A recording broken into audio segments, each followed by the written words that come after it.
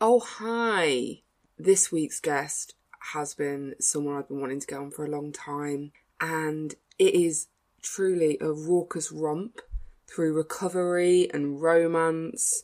If you want to listen to the Patreon exclusive questions I posed to this week's guest and get the whole back catalogue of all the previous guest answers to the Patreon exclusive questions and the Agony Aunt Patreon exclusive answers as well, just go to patreon.com/dating my mates.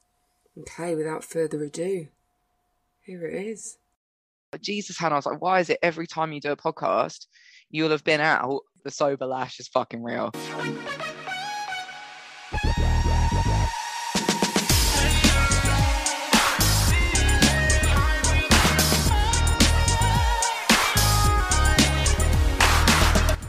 Hi, welcome to Dating My Mates, the podcast with me, Katrina E. Lawrence, a podcast where I fire my arsenal of questions, usually reserved for poor, unwitting dates, at one of my mates. And this week I have got tarot reader extraordinaire, and I'm saying it tarot because of her influence, legit no bullshit witch. Are you ready, guys, for cult mother, Hannah? Well, hello. I felt like that was a celebrity intro. Did you enjoy it? I did, to be honest. I just hope I can live up to the hype now, Kat.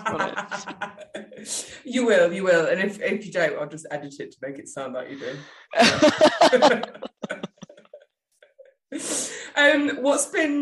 What time is it there? So you're in Berlin. Are you an hour ahead? We are, so it's 11 minutes past 2 here at the moment. So, okay. Yeah. What's been the highlight and low light of your day thus far?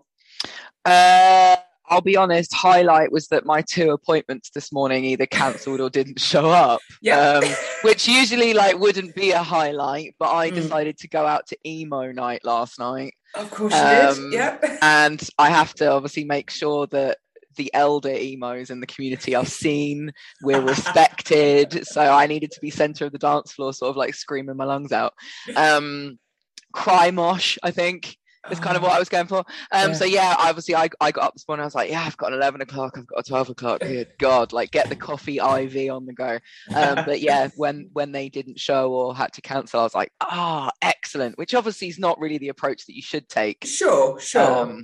But are you because you're a sober gal as well, like me, but I still get hangovers. If I'm out until 4 a.m, I wake up and I'm like, you don't realise it's 80% of it is just being a bit dehydrated and really fucking tired. Yeah, I mean, I don't think I ate amazingly well yesterday.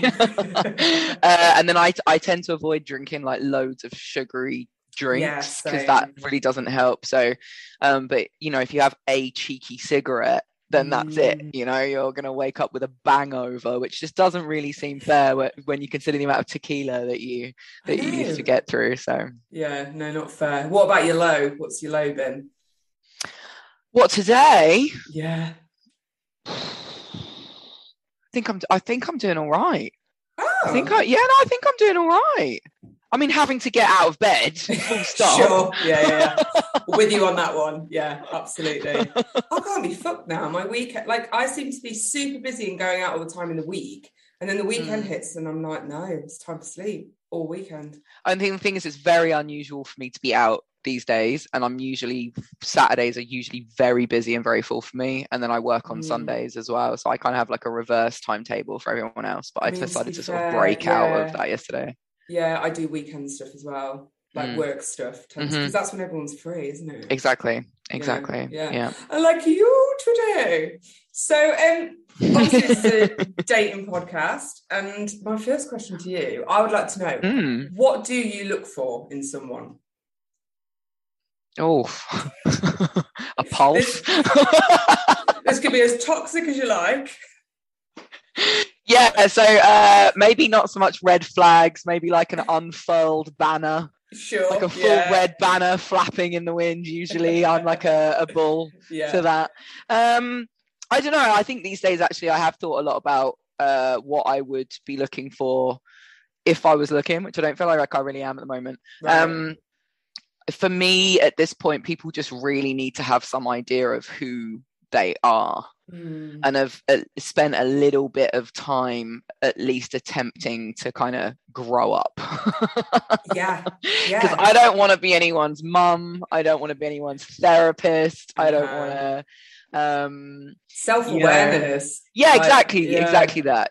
Just some kind of, you don't need to be perfect by any stretch of the imagination, but where you do have maybe kind of flaws or foibles, at least be kind of aware of them and at least be willing to work on that, I think. Same here. I need them to be constantly working. Like, if you're not constantly working on yourself, I just fuck off. I don't care how fit you are. You're not coming in. I don't know. Well, that's okay. So maybe once. What's like physically? What do you look for in someone? I tend to have two ends of the spectrum when it comes to dudes, where I very much like, you need to be like full on lumberjack, wandering out of the woods, like bearded, tall, all the flannel. Like flannel for days, that kind of like gruff folk punk hangover kind of nightmare we've got going on, or up the completely opposite end of the spectrum. So we're talking like Davey Havok 2001. Wow. You know, like very, very effeminate, skinny, so, but to say that I have a type, if you look at my dating history, clearly I don't. It's like I try to think of this thing of like, what am I attracted to? And it sounds like such a cliche. Sense of humor every single time. Every fucking time. Every time. Like, if you make me laugh, if you've got game, like it physical really doesn't seem to. No, like my mum said, us Lawrence women, we can just be laughed into bed. And it's true. Good one, Mum. Like, all right, cool. I mean, I think one of the things for me is, obviously I'm like 6 foot tall, like 6 foot 6'1", which obviously as a woman can be very interesting when you're out there in the dating world, because I tend to feel like men can be quite easily emasculated by someone I'm obviously, I've got a lot of confidence, I'm kind of, got presence, I would say. And so with the height as well, like, you give me a lad of 5'10" that wants to take a run at this and can do it like with a sense of humor and a wink and a cheeky grin, and half the battle's won for you, mate, really. Then because I mean, so you're not someone that's like, oh, you have to be taller than me. It's just like you have to be able to compete, like, get on board. Totally. I've dated a lot of people who are shorter than me, but I find that you need a certain amount of confidence and a certain amount you need to know how to carry yourself to be comfortable in that situation, but I absolutely am not one of these people that would only date people as tall or taller than me. The problem, though, like, here's the thing, dating apps that don't show height, how like Tinder will give you the opportunity, people quite often now will just put it in their bio or whatever. Like, Hinge, you have to specify. You do, which is why I kind of prefer Hinge. Not on any of the apps at the moment, but if I was, I quite like Hinge. And here's the thing, there I don't tend to match with people shorter than me, not because it bothers me, because I can't handle that moment where you turn up for a date and they look at you and kind of look you up and down with kind of like an oh shit look on the face. and you're like, that's not how I want to feel straight out the gate on a date, But unfortunately, the amount of lads out there that are like straight up delusional about their height, I don't know, I've actually discussed this, it's a phenomenon. It is. I don't get it. It's like, we're gonna find out at some point. Like, but this is what I realized. I was like, right, why are they lying about their height on dating apps? Like, why are people who are 5'10" saying they're like 6 foot? Why, why would you do that? Because, like you said, we're going to find out eventually, especially if we meet up for a date. What I've realized, or think I've realized, they don't mean to do it. They're not lying. They're delusional. They are walking through the world genuinely believing that they are 6 foot tall when they're 5'10", and they're like, because I went on a date with someone, and straight out the gate, I think they turned up in like cargo shorts and flip flops. So I was like, game over. I'm like out immediately. Don't care how good your knock jokes are. No. I was like, I am out. But sat and had like the obligatory awkward drink, and then got up and walked in the same direction, and I couldn't resist. I literally said, FYI, you are not 5'11". Like, you're not. And they looked at me and they're like, what are you talking about? And I was like, I'm 6 foot tall, like 6'1", like in my boots, whatever. Like, I'm telling you now, you're not 5. And they're like, yeah, whatever. And like literally stormed off and had unmatched me before I even got home. And I was what like, a dream. God, why did you throw that one away, Hannah? Jesus. But where does it come from? Like, I think it's maybe their mums. Maybe their mums are like, no, you're definitely 6 foot, darling. Like mum and their sons. It's a weird ass relationship.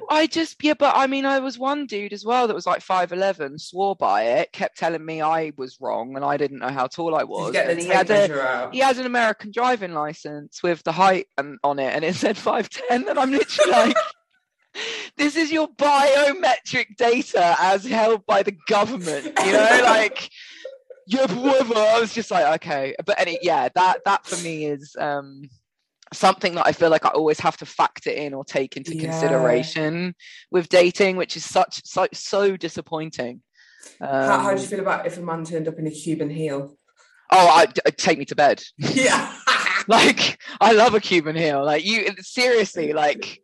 Yeah, but if they said, I'm 5'10", but they were only 5'10" because of the Cuban heel, how do you feel about that? Is that level it out? Or? I mean, I call me shallow graves at this point, but if you are, like, this is the thing, when I say I've dated people shorter than me, I feel like 5'10" might be my cutoff. Fair. That's I feel like, you know, because otherwise it's the thing is that it's not anything to do with them. It's really that then I start to feel overly self-aware and I start to get paranoid and I have problems with my self-esteem, because otherwise I'm constantly kind of thinking about it or thinking about what they're thinking, and you know. Yeah, it's interesting because I don't ever have to think about that because I'm like 5'2", 5'3", depending on cuteness, what shoes I'm wearing and how big my hair is that day. Yeah, a couple of my pals are like a lot like taller. They're tall women, and as you were saying, it's not their issue with how tall guys are. It's the guys' issue with how tall they are. They just go into this place of feeling really inferior, and that's like, it's not hot. No, exactly. Or they want to challenge you almost. Yeah, it's not hard, but like I said, the opposite absolutely is. Like, I went on a Tinder date once and I met this dude in a bar and he was sat on a bar stool when I arrived. And I sat on the bar stool next to him and we were having a good old chat and the banter was really good. And I was like, yeah, this guy's cute. And I was like, let's go to another bar. And I stood up and he stood up and I was like, oh, shit. This is literally, have you seen, are you a Sex and the City fan by any chance? Yeah, I mean, I feel like it's problematic these days, but I am. Absolutely. No, I fucking love it. Okay, so it's literally the scene where Samantha goes and meets that guy that she ends up taking to the SWAT party. And he's like tit height, but he's just got the energy and he's like, exactly, he was tit height, like, but he looked up at me, he put his hand in the small of my back and he went, come on then darling, let's go. And I was like, that's what I'm talking about. Like, you put your hand on the small of my back, have my children. There's just something about that move. I call there's a certain energy of a man and I call it hand on the small of a back, man. Hand on the small of the back. Oh, it was that move. It was like, you know, like I did end up leaving him in a bar. I had to claim that I had a terribly upset stomach. Why? Because we sat there and we were just chatting, but he started telling me about dates he'd been on in the past. And were they all women that were 6 foot something? No. But he was talking about this one girl and how he got there and she was mental, you know. So he ended up like trying to run off. And I went, still had sex with her though, didn't you? And he was like, well, yeah, obviously. And I was like, bye-bye. But I was like, we don't get this way all by ourselves, bud. Do you know what I mean? Like, fucking hell. He was just, you know, just one of those. He was just giving me all of his lad stories, and I was like, gently turning to sand. I was just like, all right, bye. Bye. So on that note, what is your biggest turn off in a potential mate? There's loads of really, I'm gonna have to be really honest here, there's loads of really little physical things that for me would like a build up of earwax. I mean, I'm sure someone finds that hot. There's a I know, but I feel like, you know, if you look at someone's ear, and I'm talking like, you know, or neck beard. Oh my god, nothing like my neck god beard. I fucking can't. Chin strap. Like No, fair enough if you're bearded, a full beard, and it comes down to neck, no worries. But when you've got like sparse coverage and a few just neck, I don't understand it. I don't once want did an Instagram story about it because I feel so impassioned. I was just like, but again, who told you that was attractive? I don't know. I mean, maybe it is to some people. Yeah, that is. And you know, outside of those kind of like little physical things, I'd love to say that I'm the person that's like, if you're really arrogant, but actually I find that really hot. Yeah, it's hard. If you've got the goods to back it up, I'm in all the way. So people that are arrogant, dismissive, you know, like I'm usually, like I said, red flag to a bull. For me, obviously, as a sober person, it's not necessarily that it's a turn off, but it's an instant no in the fact that if you are messy, you know, like if you're someone where your eyes are sunk back in your head, so you look like one of the pirate ghosts from Pirates of the Caribbean, do you know what I mean? Like that full on the skull is visible under the skin. Yeah. Would you have gravitated to that at one stage? Oh yeah, totally, absolutely did. So this is the thing, like it's just these days, like I've had to spend time advancing and developing what I'm attracted to and why. So as someone who had a propensity to kind of self-destruct or be attracted to that kind of danger, or people who are very nihilistic and very negative and full of drugs and alcohol was exactly the kind of people that I was spending time with or having relationships with. Whereas these days, if I meet someone and the signs of that sort of like dried up, bitter, pouring booze on it, like it's gross now, isn't it? Yeah, it is, totally. Yeah. What's your ideal? So would you say it's someone that's like got a lot of clean time, they've been working on their shit, they work a good program, and it's like, you know, doesn't touch it? Or is it someone that can just take it or leave it? Like, do you have I don't really have set rules. I think that's something that I've kind of learned, is that I have to kind of take people as I find them and work on like a case by case basis. I haven't got a problem dating people who drink. I haven't got a problem dating people who use drugs. It's just that they need to be aware of the fact I'm sober. They need to be supportive and sensitive of the fact that I'm sober. Same. You know, like I haven't got any issue with them going out and rolling around the club all night if that's what they're into. It's just not where I want to be anymore. So if that's going to be an issue, then that's going to be an issue. But I also as much as like other people who've made the decision to kind of sober up is concerned, I think that's cool because you've got that like level of understanding. But I also wouldn't date people from the rooms that I'm in either, because that can become incredibly problematic. It's something that I advise against. So 100%. This is the thing, like so many of my pals just like date exclusively within that, and I think for me what I find really hot, and it's because I just don't have any comprehension of it, and I is when people can just take or leave a drink. Or they could like do a couple lines of coke, not have the whole bag, and be on the phone to the dealer for the next 4 days. Like, I think that is so hot. Like someone being like, oh yeah, I'll have a glass. Do you want another glass? No, I'm all right. And it's because it's such a strange phenomenon to me. Do you know what I mean? Yeah. But I think it's also that thing of you're a grown up and you've got your shit together. It's got that energy to it. Yeah, I mean, here's the thing though. Have you ever been on those dates though where they know you don't drink? It's like maybe come up in early conversation and you sit there and they're like, oh, I'm just gonna have one, is it all right if I have one, do you mind? And you're like, oh god, no, I don't. Like, do what you like, it's fine. And then by the second one they're like, well, I don't drink all the time, I just turn to fight. And I'm there going like, and this is what I mean about not needing to be anyone's mum or anyone's therapist. Like when they're like deliberately reining it in on a date or giving you their like story of their relationship with drugs, alcohol, that in itself is a red flag for me, because I'm like, if me not drinking is enough of a trigger for you to be literally sat here in this process of examining your relationship with drinking, like I don't really need to process with you. I don't need to participate in this. Not at all. And it is, you know, like, oh, just don't let me slip into looking after someone. I had my hottest version of the perfect scenario happened to me the other night. I was on a date and we went out dancing. We were just like seeing a live band, and they got a beer, and then we were just chatting, and I was like, oh, what beer did you get? And just because I'm nosy about things. And he was like, oh, this one, and it was an alcohol-free beer. and he does drink, but he didn't say anything. And it's just like, yeah, that's how you do it. You just fucking crack on. You can have, I don't know, I just find that really hot. I don't know what it is. Obviously, I think for me, living in Berlin as well, like Berlin is a city that's obviously very synonymous with partying, and we're talking I'm going to go out on a Friday night and come home on a Monday morning, maybe still roll into the office. Like that it's a real lifestyle for people here. You know, it's not the same as the British binge drinking culture of just going out, getting it in as fast as you can, and then you know, screaming some Bon Jovi in the street and coming home and passing out in a kebab. It's like, you know, it's a completely different culture, but it's more like it's the marathons. It's that I obviously haven't kind of come up in British culture, couldn't really deal with. But so that's the thing for me, is like if somebody wants to go out and be out, then I would support that, but it's not that you can expect me to be there with you or be in there.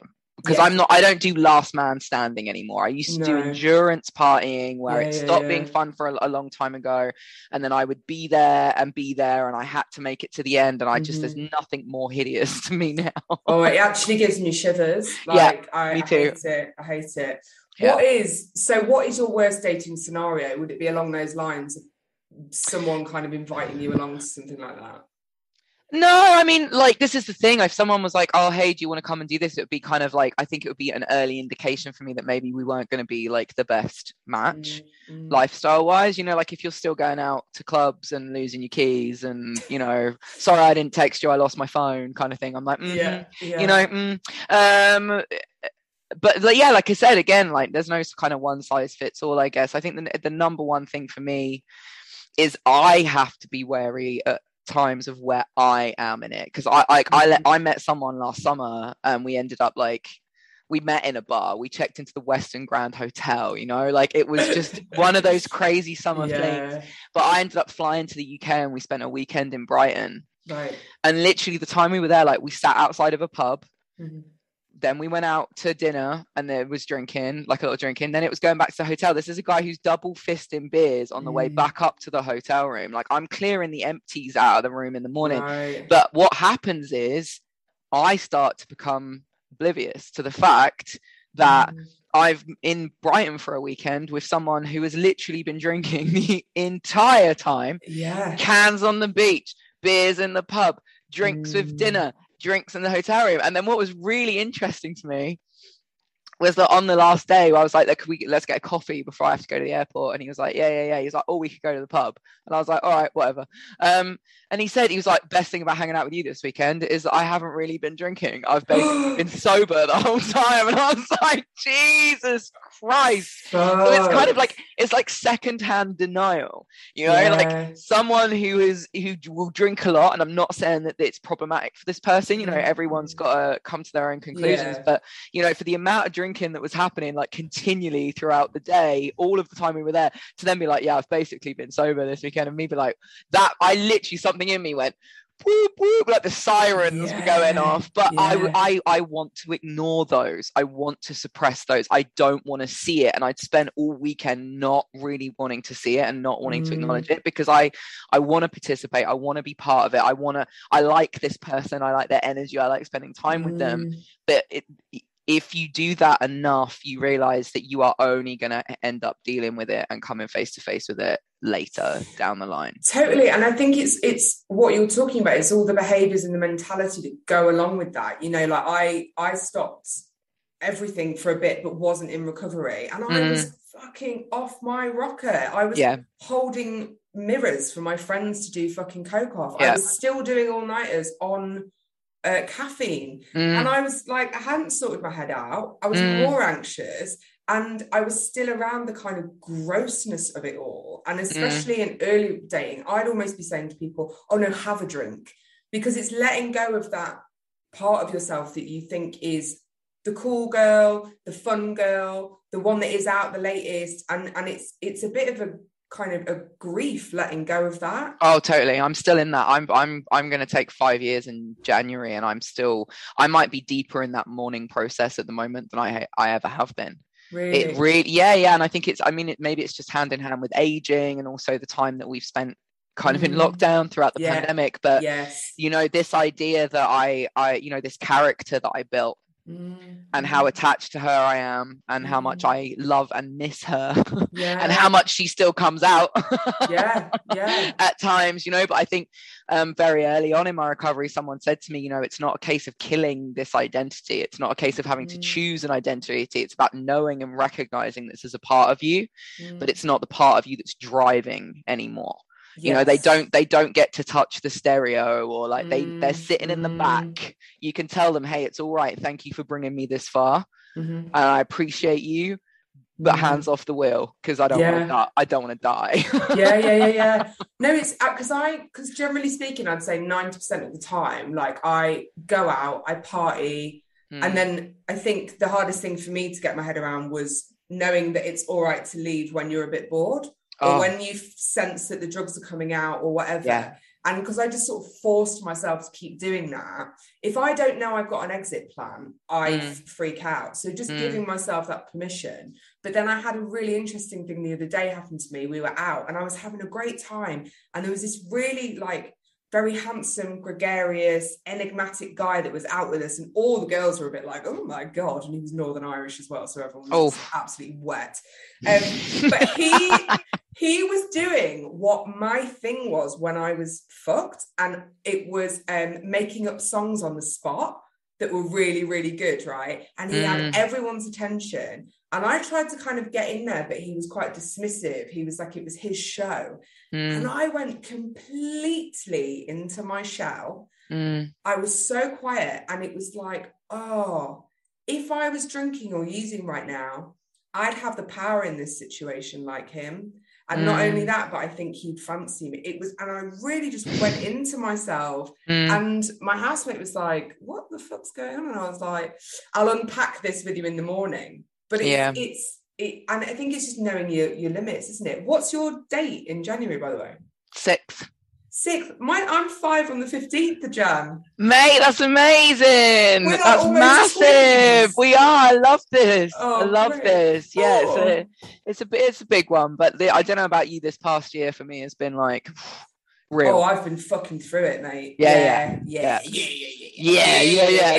I like being one of these people now that, like, and I think it, you know, at 5, I'm like, this is new.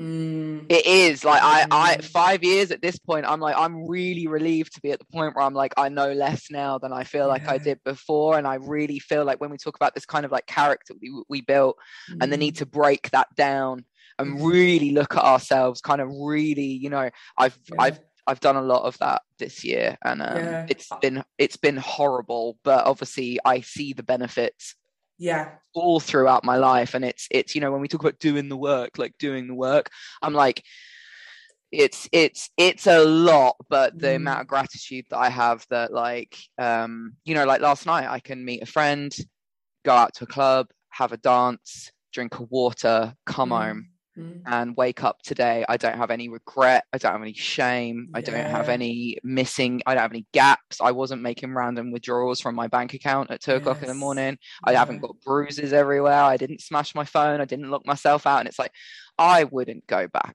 if you paid me all the money in the world.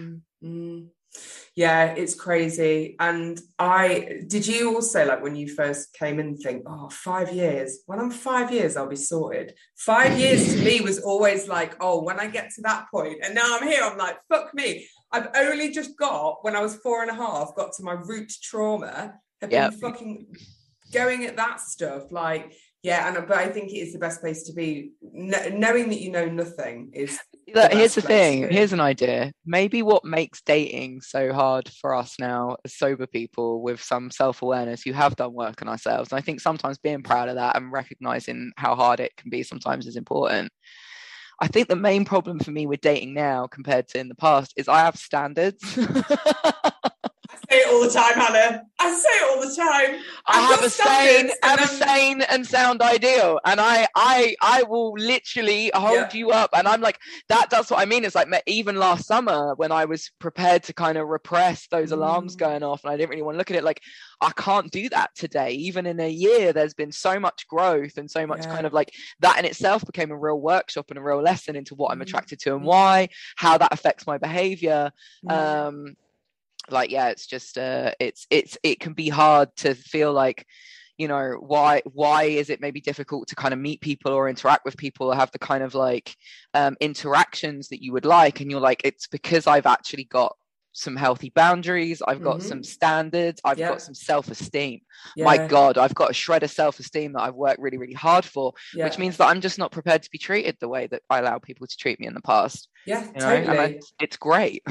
It's fab, but it makes your pool a lot smaller. But and also for me, I think it just shows how many people have not been doing any fucking work on themselves. No. Because I really need you to meet me. And like you said, be doing the work. I'm not saying meet me as someone who has, no one's ever going to be perfect. No one's ever going to be 100% ready for anything, all that sort of stuff. But at least be aware and working on yourself. And that pool's even smaller. And the fit ones who do that, even smaller. So,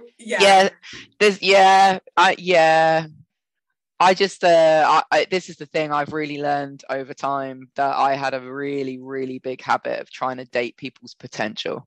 Oh, yeah. You know, like I would see something in them, and obviously I can be very, very codependent. It's something I've had to do a lot of work on. And I'd get really wrapped up in them and their hopes and their dreams, and I'd be trying to avoid myself. But usually it's because I would really see something in someone. I would be like, this person has that there is a core of who they are that is so genuinely wonderful and could be so great if we could just get rid of some of this complete and utter bullshit that they seem to be carrying with them. And if this is the thing, no one is ever going to do it for them. I can't do it for them. They're only ever going to be able to do it for themselves. And that was such a hard lesson to learn, was to release people that I genuinely loved. Because there comes a point where you're like, I cannot enable you in this narrative any longer. And friendships as well, not just romantic relationships. Let's talk about how painful friendship breakups are.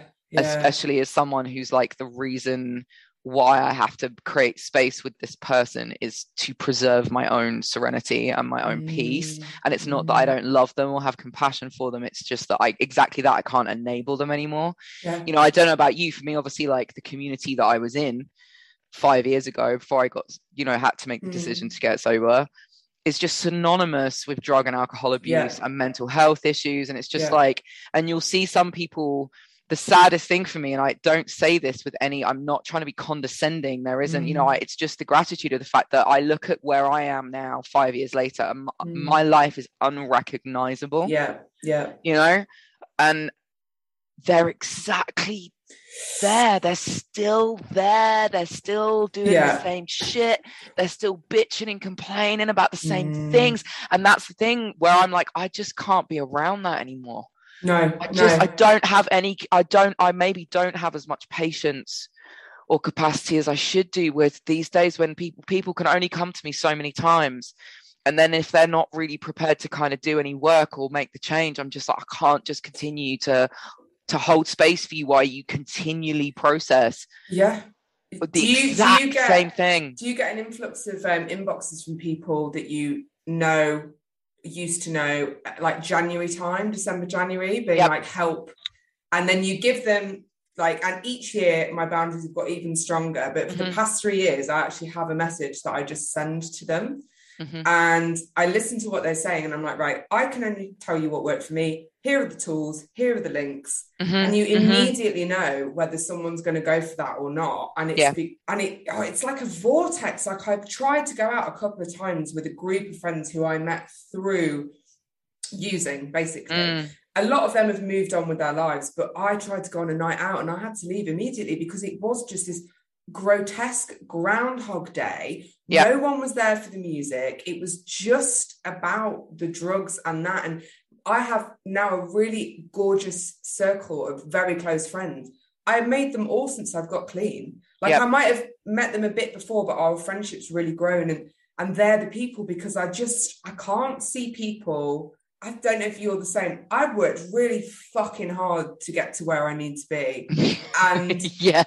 you need to do the same, and it's not going to happen by osmosis. Like, no, I love that. That's exactly the word. And I talk about this in relation to dating as well. When they want what you've got and they think they can achieve it via osmosis, and they will literally want to be on you because there's something about you. And it's sad to me. Like, I've realized I've been on dates where I think that I've realized what's happening in the dynamic. They're super engaged and they're super interested, and the lights are on, and you're like, and it's not necessarily because they fancy you and they want to hit that. It's because there's something about you that they know. It's your energy's different. There's something that's different, and they don't know what it is. And it's that they want what you've got, but they don't know what it is. And I've had to take a step back sometimes and been like, I'm not going to get anyone sober with my fucking vagina, unfortunately. No, I've tried, and guess what? It doesn't work. It doesn't work. But I think the other thing that you and I have, the allure that we have, is my friend, and I do mention on here, has this thing that he's drawn towards girls who are sexy danger. We look like we're sexy danger, but we've sorted our shit out.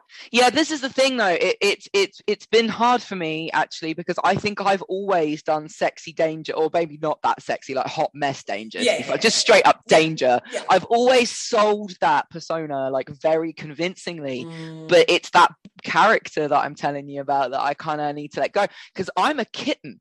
I'm a kitten, right? Cuddle me, buy me noodles. Let's watch a movie. Let's go on nice holidays and look at nice things. Like, look into my eyes, and the biggest turn on for me is, tell me things that you like about me. Be soft with me. Yeah, if you run me a bath.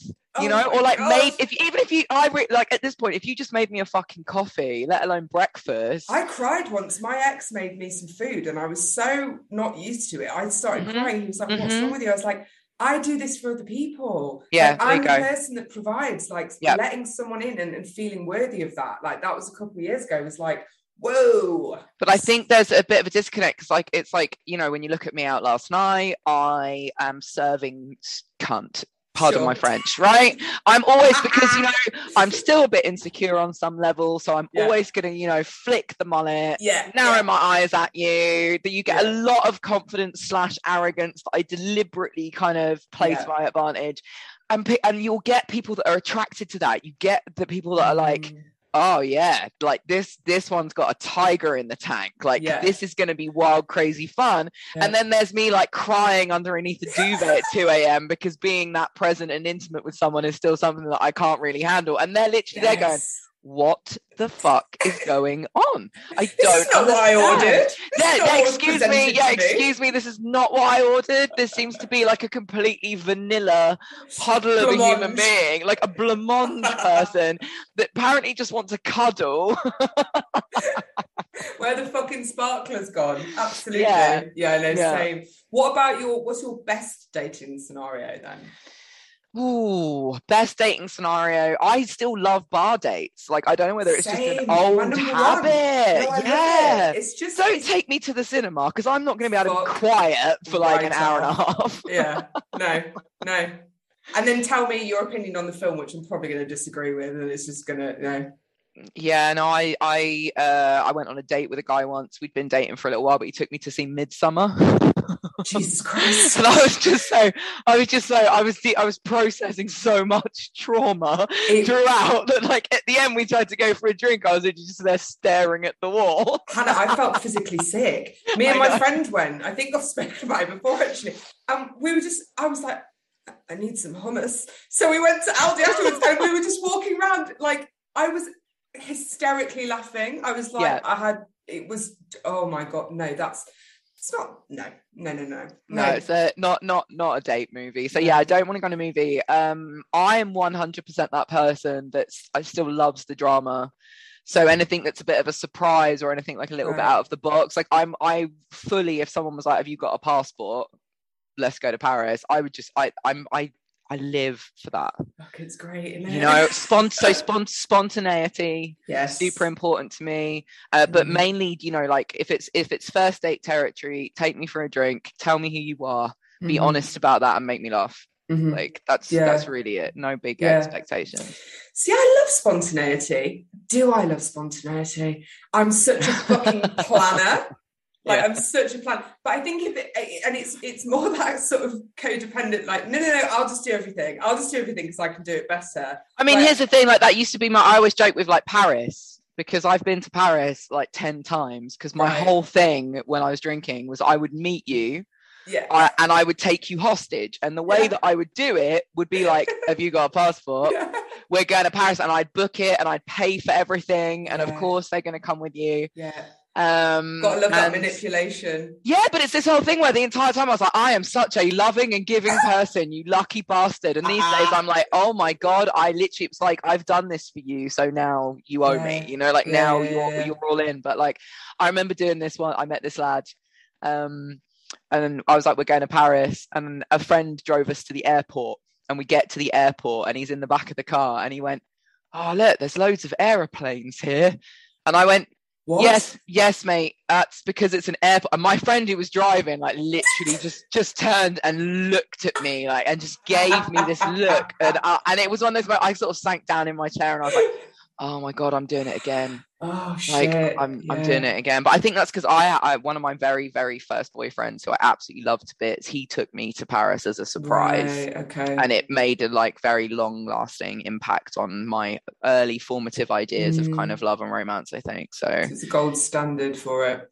Yeah, so very, very importantly, Michelle T, who's one of my favorite writers, has a book called How to Grow Up. And when I was bottoming out towards the end of 2016, I read this book, and this is another sober person.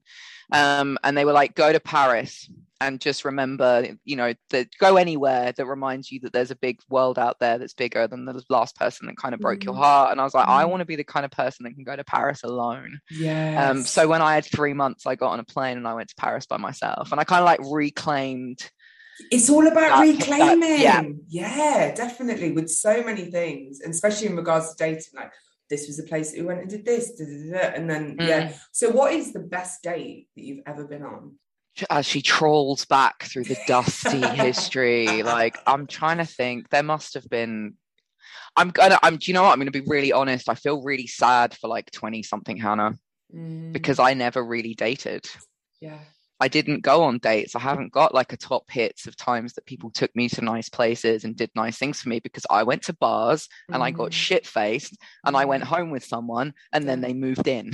Yeah, I know that one. Yeah. Right? And I was like, I'm a serial monogamist. I'm a complete emo. You know, I've got romantic tattooed across my knuckles, but I got it really wrong for over a decade. And so I don't really have like, you know, I like the one last summer was really fun. That was a really good one, because I was at one of my favorite bars here, and I was having a conversation with my friend about why they were like, you need to put yourself out there. You should be on these apps. And I was like, no, mate, when it happens, it's that I walk into a bar and I strike up a conversation with someone, you know, and they were like, you're deluded. It's not how it works anymore, you know, blah, blah, blah. And I was like, whatever. And I was actually kind of annoyed. And I got up and I went to go to the bar. And as I turned around, I saw brothel creeper, drain pipe jeans, leather jacket, bleached blonde hair. And I was like, whew, like literally, whew. And I was that's like, I am going to prove you wrong. I am going to make this happen. I am going to squeeze this situation and this person into me being right. No, it wasn't even that. It wasn't even that. It's that like, I was just like, okay, it was very serendipitous to have literally just had that conversation. And then as I got up and turned around, I was like, there is actually somebody here that I would talk to. And I went straight up to them and I was like, hello. And they were like, oh, hi. And it turns out they're from the same part in the UK that I'm from. No way. And they were over here. So like I said, it was a really fun weekend of just like having a crazy fling in the middle of August. And we went and checked into the Western Grand, which is like this big deal hotel in the middle of West Berlin, and just had like a crazy time, basically. Crazy old time. What about crazy old time? The worst date you've been on? Oh my God. Which one will you choose? Which there are a few, but by a million miles. When I was very new to Tinder, I think I've only ever been on like 10 Tinder dates in my whole life. I'm by no means like a seasoned Tinder dating app. No, a Tinder. Oh, I love that. Sounds a lot cuter than it is. Yeah, I had my concerns, but I matched with this guy, and we went for dinner, and he sat there and he just started talking about his mum and how much he hated his mum and was being incredibly derogatory. And I was like, and then he was like laughing, and as he was doing it, he was like punching me in the arm, but like we're talking like playful punching that really wasn't that playful, and actually kind of hurt. And I was like, was he visualizing his mum's face on you? I don't know what was going through this guy's head. And then he started talking about how he has like fetish for playing country music while cross-dressing, and like I was like, whatever you are into, like whatever, but it was just completely outside of the wheelhouse of where I thought I was at, or what this person was. He just seemed to be like processing out loud a lot of his own insecurities, and as a result, like the relationship he has with. But as we went to leave the restaurant, he got my arm in his arm, like by the crook of my arm, quite hard. It was like, right, where are we going now then? And I was like, I don't even feel like I can pull away. Like, I don't even feel like I can leave. Oh, I hate that. These days, I'd have just been like, absolutely nowhere, pal. See you later. And I'd have turned on my heel and walk away. But I was really like, I don't want to be impolite. Like, I don't, which number one thing, as Karen and Georgia from My Favorite Murder would say, fuck politeness. Absolutely. But I came up with this plan. I used to date a very hot barman who runs one of the like. Didn't we all? Yeah, I mean, it's the hallmark, right? Everyone's got one. If you haven't, you've not lived. I love him to bits, though. To this day, he's like a gold star memory of mine. And he runs a bar here in Kreuzberg, and I was like, let's go to this bar. And I literally got in there, and I gave this dude who worked there like the nod, and was like, help me, this. And he came over and like put an arm around me, and he was like, see you later, mate. And the guy was like, wait, what? And I was like, bye. Oh, that's so hot. But also, the guy that you went on the date with, was he not just talking? So I feel like there was two films that he was fusing together there that he's obviously watched on repeat. One was Psycho, right? And then the other one was Silence of the Lambs. I was going to say, yes, those were the vibes that I was getting, to be honest, was like...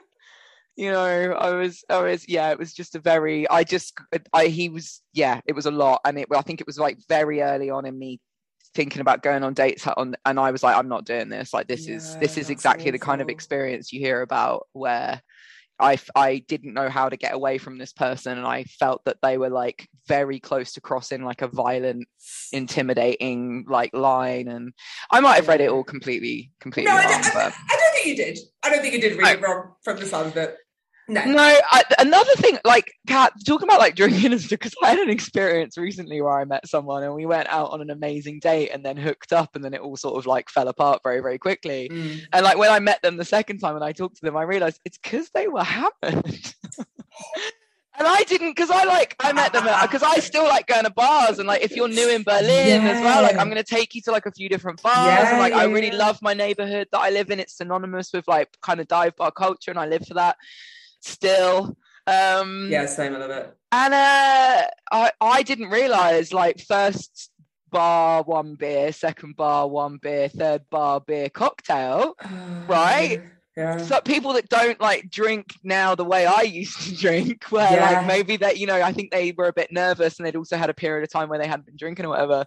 And when we met on the second date, and it was way just more kind of like a mate's vibe, and like it was a little bit weird, I was like, why would you say all of the things? Because they came on pretty strong at the same time as saying like, I'm not available for a relationship. They were like, but we should do this and we could go here, and oh my God, you're so amazing. And I said, I was like, why do men lie? Yeah. I was like, why is it that you feel the need to be like, to be future tripping with me and laying it on when you'd already made it clear, and I'd made it clear that also wasn't an issue for me. You're like, not available for a relationship, but I was like, that's okay. you know, Yeah, spend but the some thing time together is, anyway. they want a relationship. They just don't want to call it a relationship. So they want everything from you. So like it's like how the reason that people fall into situationships so much. And I think it's because guys are really shit at being intimate with anyone other than the like straight hetero guys, or really don't have that intimacy with their pals that women have with theirs. So they will like go and hang out with a girl, do really, really intimate shit together, maybe even hold their hands, go to a museum, stay at theirs for the weekend, help them with stuff for work. But to them, it's locked off in their mind. It's just a girl that they're seeing, because they don't get to like have a sleepover with their friends or go out for, it's like... It's sad. It's really sad because of all the freaking toxic masculinity. Guys aren't enabled that space to like explore intimacy on another level that isn't like ending with a fuck at the end of the night. Do you know what I mean? Yeah. I always think that. I was like, when people are here swiping through dating apps, they really would just like a cuddle. Yeah. They just want, like I said, it's that of someone to make you dinner or run you a bath. Like, it's intimacy. Yeah. It's intimacy, but it all has to be dressed up for them as this whole, like, going out and gonna shag someone. It's all about sex. Yeah. Yeah. My housemate sent me a meme yesterday, which was guys invented arm wrestling so they could hold hands and lock eyes and have eye contact. It's so bad. It's so sad. Oh, there's another one which is guys invented golf so that they could just go on walks and have a chat. But it's true. Oh, bless. Hello. Yeah, that one though, it was really with me where I was kind of like, why would you come out with all that stuff? And he was like, I was wasted. And I was like, oh shit. Like, didn't pick it up, didn't get the vibe at all. So. No, because you just, even though you know people are drinking, you just assume they're on the same level as you until they're like very obviously not, and then they're just fucking annoying and you want them out of your personal space. Yeah, exactly. Yeah. What this, I want to know the answer to this. I feel like I might know already. Who is your celebrity crush? You can have more than one if you want. I mean, I'm loath to say this over a medium that's going to be kept, forever and ever. Yeah. Not so much anymore. But Hugh Grant. Oh wow, this is not what I was expecting, and I'm so into teenage Hannah. Yeah. Was so into Hugh Grant, and I think he even did like a photo shoot once for like TV Time. You get the glossy like TV guide, the Radio Times, yeah. And it was him like in a pair of leather pants, shirtless, laying on like a fluffy sheepskin rug, and I remember just being like, oh my god, I had a real sexual awakening watching Nick Cave and Kylie Minogue in Where the Wild Things Grow. Like, I remember seeing that video and feeling things. So, but I don't really have a crush on Nick Cave. I don't think I do like Tom Hiddleston's Loki. Not necessarily Tom Hiddleston, but Tom Hiddleston. But again, it's that sort of like, you're serving me teen goth. Problem child. Oh, wow, fuck. What's the Tilda Swinton film that he's in where he's a vampire? Oh, Any Lovers Left Alive. Oh my god, he's hot in that. Yeah, it's because he's a fucking because he's broody vampire. And moody and a junkie fucking shut-in. Yeah. Hello. I've got a really embarrassing Radio Times story about crushing on someone. So I was once flipping through the Radio Times and I was very young, and at the back was, they'd always have like commemorative plates. And it was one of Cliff Richard, and I was like swooning over Cliff Richard. Oh wow. Yeah. I mean, thank you for that, because I feel less weird about the Hugh Grant thing. And then for years, my mum and my dad just sit the piss out, and they're like, "Oh, Cliff Richard, fuck off." Here's the thing. I'm thinking about this thing because like Ryan Gosling for me, like sploosh, but I love his wonky face. Yeah, but it's it's placed beyond the pines, Gosling. Yeah. Right, so again, you have facial toes and you ride a motorbike, pal, and you're emotionally unavailable. That's my favourite brand. Not Notebook Gosling. No. No. So, the other thing as well, like, as someone that I was actually thinking about this the other day, like, I've only ever dated men, had relationship with men. I definitely identify as queer, but I don't know where I fall in on that spectrum. Gillian Anderson. This is how... Gillian Anderson, Tilda Swinton, Laura Prepon. Like I, it's that whole thing of like, I think Florence Given says, you know, is it a girl crush? Is it because you're queer? Or is it because you're queer? And I honestly, I couldn't tell you, but I do know that Gillian Anderson today is just serving.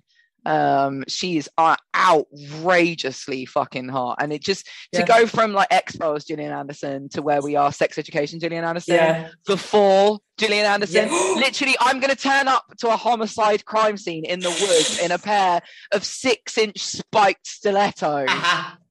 Oh, yeah. Have you seen it in? So I fucking love Mads Mikkelsen, and he plays Hannibal, and she's in it. Yeah, have you seen it? I have, yeah. Fuck me. Just both of them, maybe. Oh my God. But this is how, and I think it's been brought up before because so many people fucking crush over Gillian so hard. She's my meter for how annoyingly hetero I am because I don't fancy her. Really? Yeah. Wow. But this is the thing. I'm like, I can't say I fancy her, but I can be like, that's maybe it's just that I'm at the point now. Do you want to be her though? Is it a bit of that? Oh, like here's the thing I've realized with dudes that I have a crush on, right? I want what you've got. Yeah, totally. So what's his name? Damiano from Maneskin, the Italian band, right? So he's on that. Andy Biersack or like Andy Six. Never been into your music, mate, but my God, again, the cheekbones, the black hair, the suit, like I've realized, I was like, when I look at certain dudes and their presentation, I'm like, I don't think it's that I fancy you. I think it's that I want to be you. It's that we all have, you know, this is some of the work I do with Taro, obviously. I'm very, very, very keen to point out to people when it comes to masculine and feminine, it has absolutely nothing to do with gender and gender presentation. Absolutely. We all have masculine and feminine energy. My masculine energy is incredibly dominant. I have very dominant masculine energy. It's very difficult for me to be in this sort of more yin, feminine pause. It's not passive, but it's receptive. It's a different, it's nurturing, it's gentle, it's easy. I'm much more in the kind of outward focused, goal oriented, kind of go. So when I see these guys who are typically rock stars, femme kind of presenting rock stars, I'm like, I just want to be you. I just want to be you. Totally.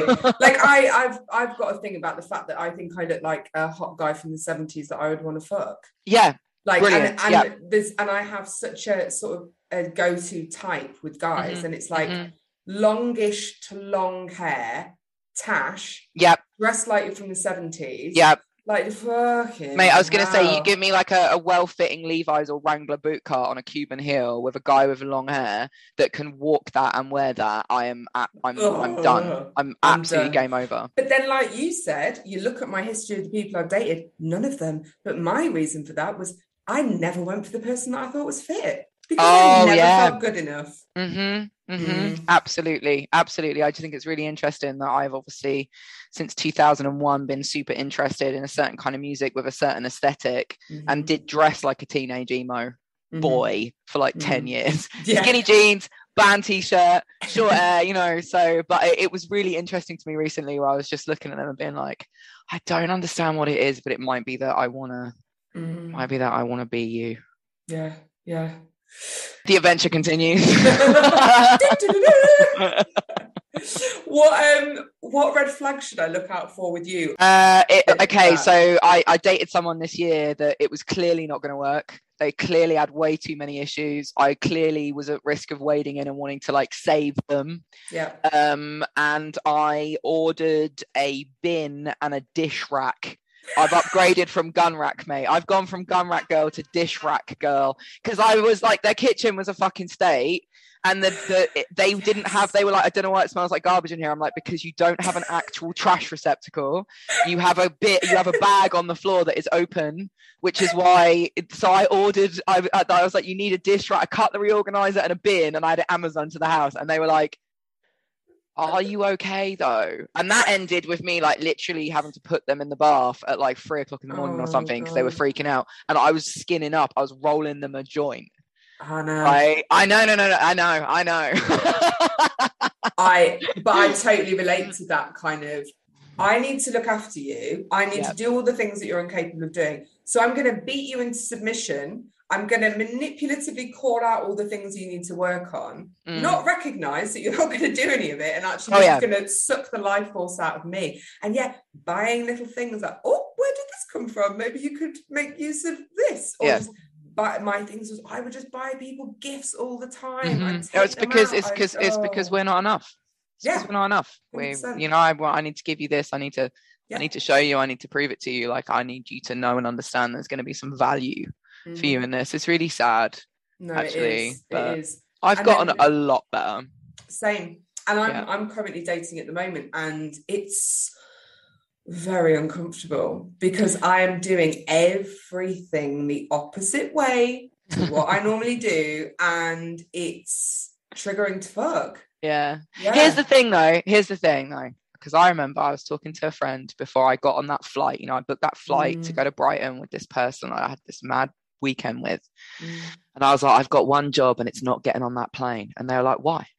And I was like, well, because I need to ground and not just be impulsive. And they're like, no, the reason you got sober is so you can go where you want and do what you want. You can be impulsive, you can be spontaneous, you can be as fucking batshit mad as you want to be, but you do it with awareness and you're present in it, and you will have the opportunity to learn something from it. And it was so important to me because I think sometimes I have a tendency to kind of over pathologize everything. Yeah. And it's like, I am a generous person. I am going to gift you things, it's like, I can absolutely see that I have to be aware of where that's coming from. I have to look at my behavior, but also sometimes there isn't necessarily anything intrinsically wrong with that. It's that whole thing of, I know I love spontaneity. So if someone's like, you got a passport, if I'm in Paris with you after 48 hours, it isn't always a bad thing. It isn't always a red flag. It's just that it is a part of my nature that I need to keep an eye on, but that I think will always be that. And I kind of like that. Yeah, I kind of like that. I think my thing that's never gonna go is the thing is, if I like someone, fuck me, I like them. I like them. Yeah. And I feel things very deeply. And I know I do, because when I talk about where my head goes in terms of feeling sad, angry, happy, and I talk to other people, they're like, whoa, okay. Like, I just am a very big person. Everything's big with me. And it's about not quashing that side of things and fitting into stuff, but also I don't want to be repeating the patterns that I've been repeating for the past few years. No. And getting that neuroplasticity, can't say it with my Invisalign to kick into gear, it's creating new patterns that feel uncomfortable when you're first doing it. Yeah. It does. So, and it's fucking failing and falling and learning and I'd say another one with me. If I make you a playlist, Hannah, I'm pulling a face now because I'm like, I think there's gonna be some people that are gonna listen to this, be like, hang on a minute, you've made me playlists. But really, like, if I make you a playlist, you need to know that I put like my heart and my soul and hours of my life into that playlist. Don't you fucking shuffle this either, because I've curated this for you. This is an entire journey. This is me saying everything through these people and their songs and their words that I wish I could say myself, sort of thing. If after a first date I haven't gone to work, like I'm not doing my work, not so much of an issue now, I'm self-employed, but I don't know, and I don't eat, and I start chain smoking cigarettes when I don't smoke anymore, and I'm making Spotify playlists, we're in trouble. We're definitely we're in trouble. If I'm like, I made your playlist after like the first date, you're in real big trouble. Okay, so shall I tell you one that I only realised a few weeks ago? Actually, like a couple of months ago now, and I messaged my friend and I was like, holy shit, how have I only just realised that I do this? This is disgusting. Not only do I make people playlists, I draw them. I draw fucking portraits of people that I am crushing on. And not only that, mate, that is a bit weird. I give them to them.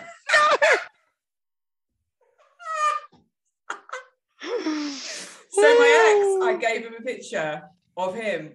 And then I was doing it with this other guy who he was just someone that I just wanted to fuck. Like he's probably the hottest person I've ever come across or not come across. And he was like dipping in and out of recovery, again, not in and out of me. And I just knew that I had to obsess to my friends about him to get him out of my system. And I was drawing a picture of him, and then I was like, oh my God, this is what you do with people. This is what you do with people. And then I'm dating at the moment, and I got the urge to do it with this person. And I was like, oh my God, it's because I really like them. I was like, don't keep the fucking Sharpie in the cupboard. Do not put it to paper. And I haven't made... I can just imagine like the process for you like gifting these as well is that you're at their house and you leave it on their pillow as if they're like tucked into bed, you know? Or make it into a pillow. Yeah. I've got a nice question for you. An uncomfortable question, but a nice question. Oh, well, my favourite. What is your best feature?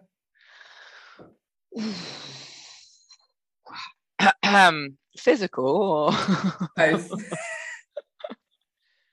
I have got cracking tits, to be fair. Love this for you. Yeah, I mean, I'm blessed with a decent rack. Blessed with a chest. I'm blessed with a chest. I've got good nipple to boob ratio. Yes, nice. On the go, which I've always been quite. The boys, they get flashed less than they did, but they're still holding. They're still defying gravity. They're still where they're meant to be.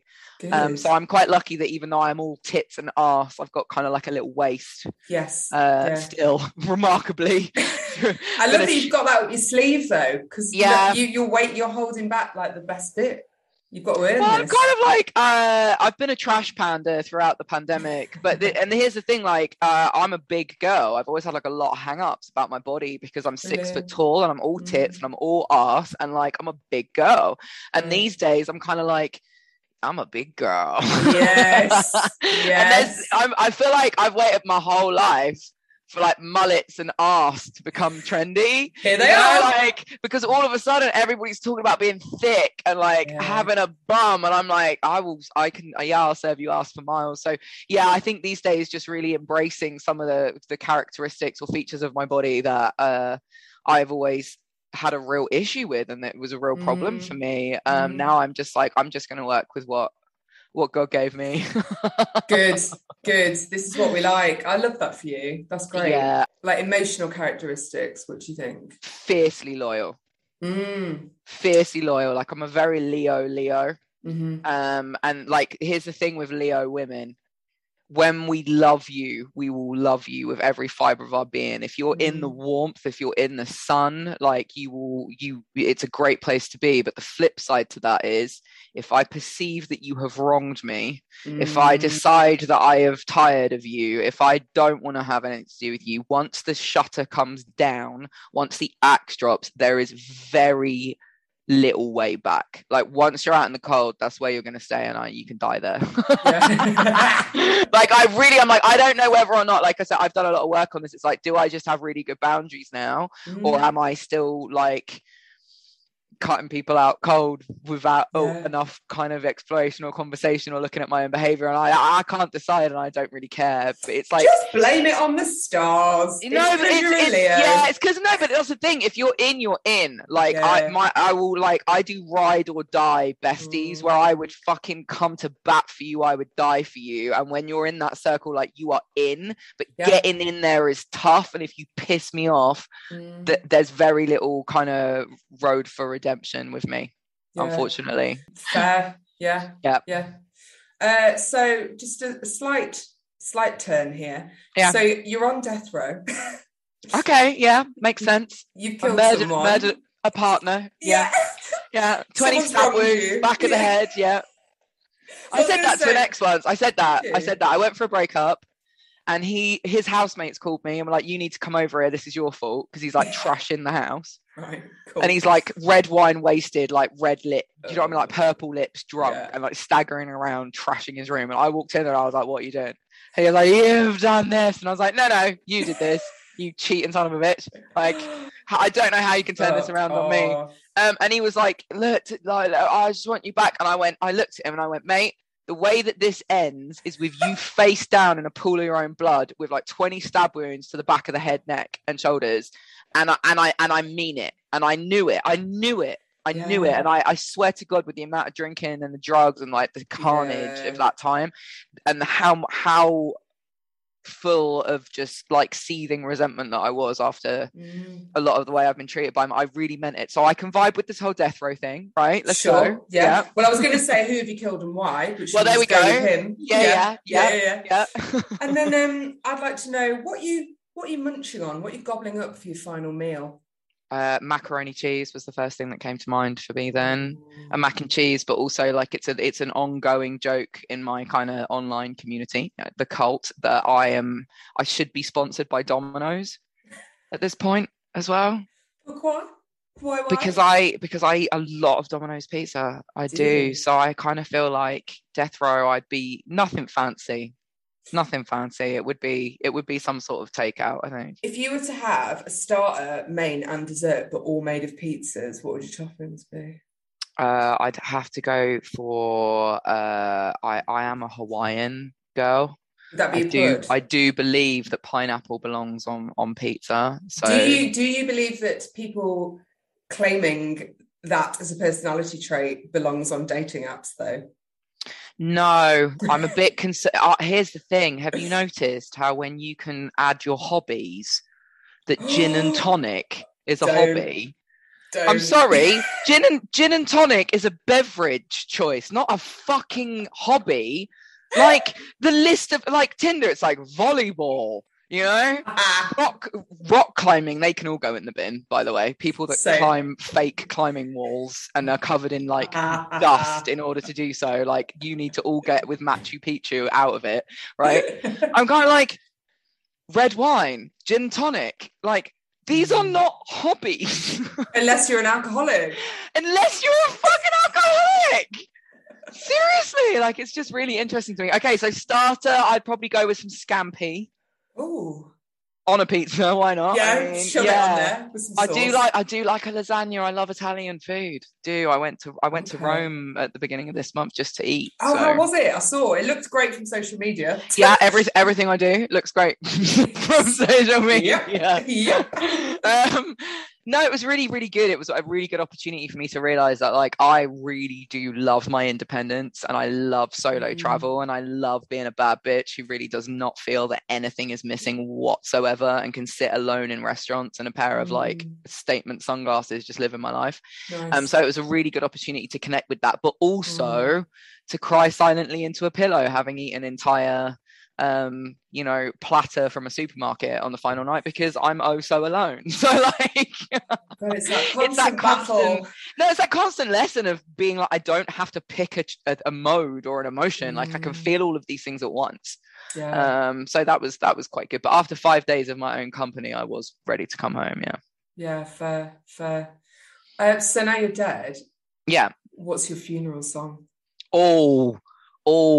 Such a good question. I've always said that I would have Meatloaf, Bat Out of Hell, but like the 9-minute version. Yes. Because it would be hilarious because nobody would know what to do. Yeah. So it would be like, please stand. And they'd be like the click, click, whir of like the coffin disappearing, whatever. And it'd be like, I'm bat out of hell. I'll be gone when the morning comes. And people are going to be like, going. No, but after like 2.5 minutes, 3 minutes, it's going to be awkward and people are going to be shuffling and they're like, can we leave?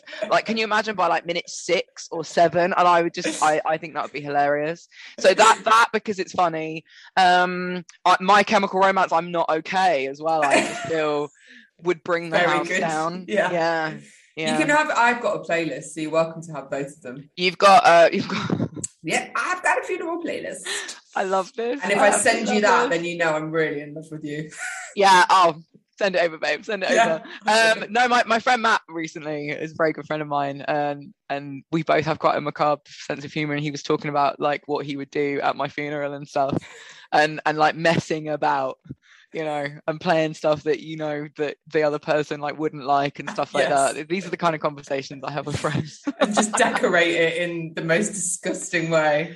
Yeah, I find it, my mum and dad there's been some conversation, and it's quite cool, except that like my mum I think there's a Sarah Cassidy Over the Rainbow version that's really like, I'm like, okay, I Over the Rainbow, no, the Sarah Cassidy version, absolutely, like it's really heartstrings. And then my dad is gone for Johnny Cash's Hurt. Oh my god! And then I like the Ning cover, and I'm like, I don't know, Dad. I mean, albeit for me to disregard your final wishes, but this is the guy that also quite fancies a sky burial, which involves you being chopped up into little bits so vultures can carry you away. My god! And I'm like, I don't feel like my brother is a tree surgeon, so that we do have access to chainsaws, but I do still feel like us dismembering my father and leaving him on a cliff top somewhere could end quite badly for everyone involved. Yeah, but that to Johnny Cash singing Hurt, yes, I want an invite. I'm in. Okay, right. Or at least we can count on you to help lift some of the bin bags as we move Dad to the cliff top. No, sorry, no sky burial for you, perhaps. So Hannah, after our date, would you say that our platonic love will blossom into romance? Will our shared dating trauma set the scene for a one-night stand? Or are you simply going to ghost me after discovering way too much information? Look, here's the thing. If I ghost you, it's because I actually really like you. So I'm going to pick that. Hey! I'm going to pick that, right? If I sleep with you, I've probably decided from the outset that I'm not that attracted to you, but I feel committed. I feel committed at this point, and like I have to anyway. So that's not the option. If you know, so I as much as I could quite easily move into platonic friendship, I'd be resentful about it because I'd have questions as to why you weren't worshipping the ground that I walked on. Yeah. So I almost feel like ghosting is the best option here for you, Kat, because it means that I felt a genuine connection, and like there could actually be some potential for us. Which means you'll never hear from me again. I love that. Or I'll start trying to date one of your friends. Hannah, that was my thing. If I fancy you, I'm going to snog you, mate, instead. Yeah. Absolutely. Yeah. Let me pick an unattractive friend with a whole bunch of undesirable assets, features, and qualities, and I'll get in a relationship with them for a year. Oh my God. It's honestly the mirror you've been holding up to me during this whole chat. Honestly. Yeah, I mean, at this point, I feel like anybody that's really relating hardcore. It's all right. You're not alone. You are not alone. We're definitely a type. Do you know what I mean? Like, absolutely. Oh, have you had a nice time? I've had a great time. I'm absolutely living. Oh, I'm so glad. Thank you so much. It's been an absolute treat, and thank you everyone for listening. I massively appreciate it. Thanks to the guys at Digit Music. Go check out all the fab work they're doing at digit_music, and I'll be back with an Agony Aunt a dish next week, and then back with another interview the following week. I'm going to pop a lovely little picture of Hannah on my Instagram, Dating My Mates, all one word, and you can follow her at Cult Mother Taro, all one word. And she also has a fantastic Patreon. Don't forget to visit the Dating My Mates Patreon at patreon.com/datingmymates to hear her answers to this week's exclusive Patreon-only questions. Bye! Bye!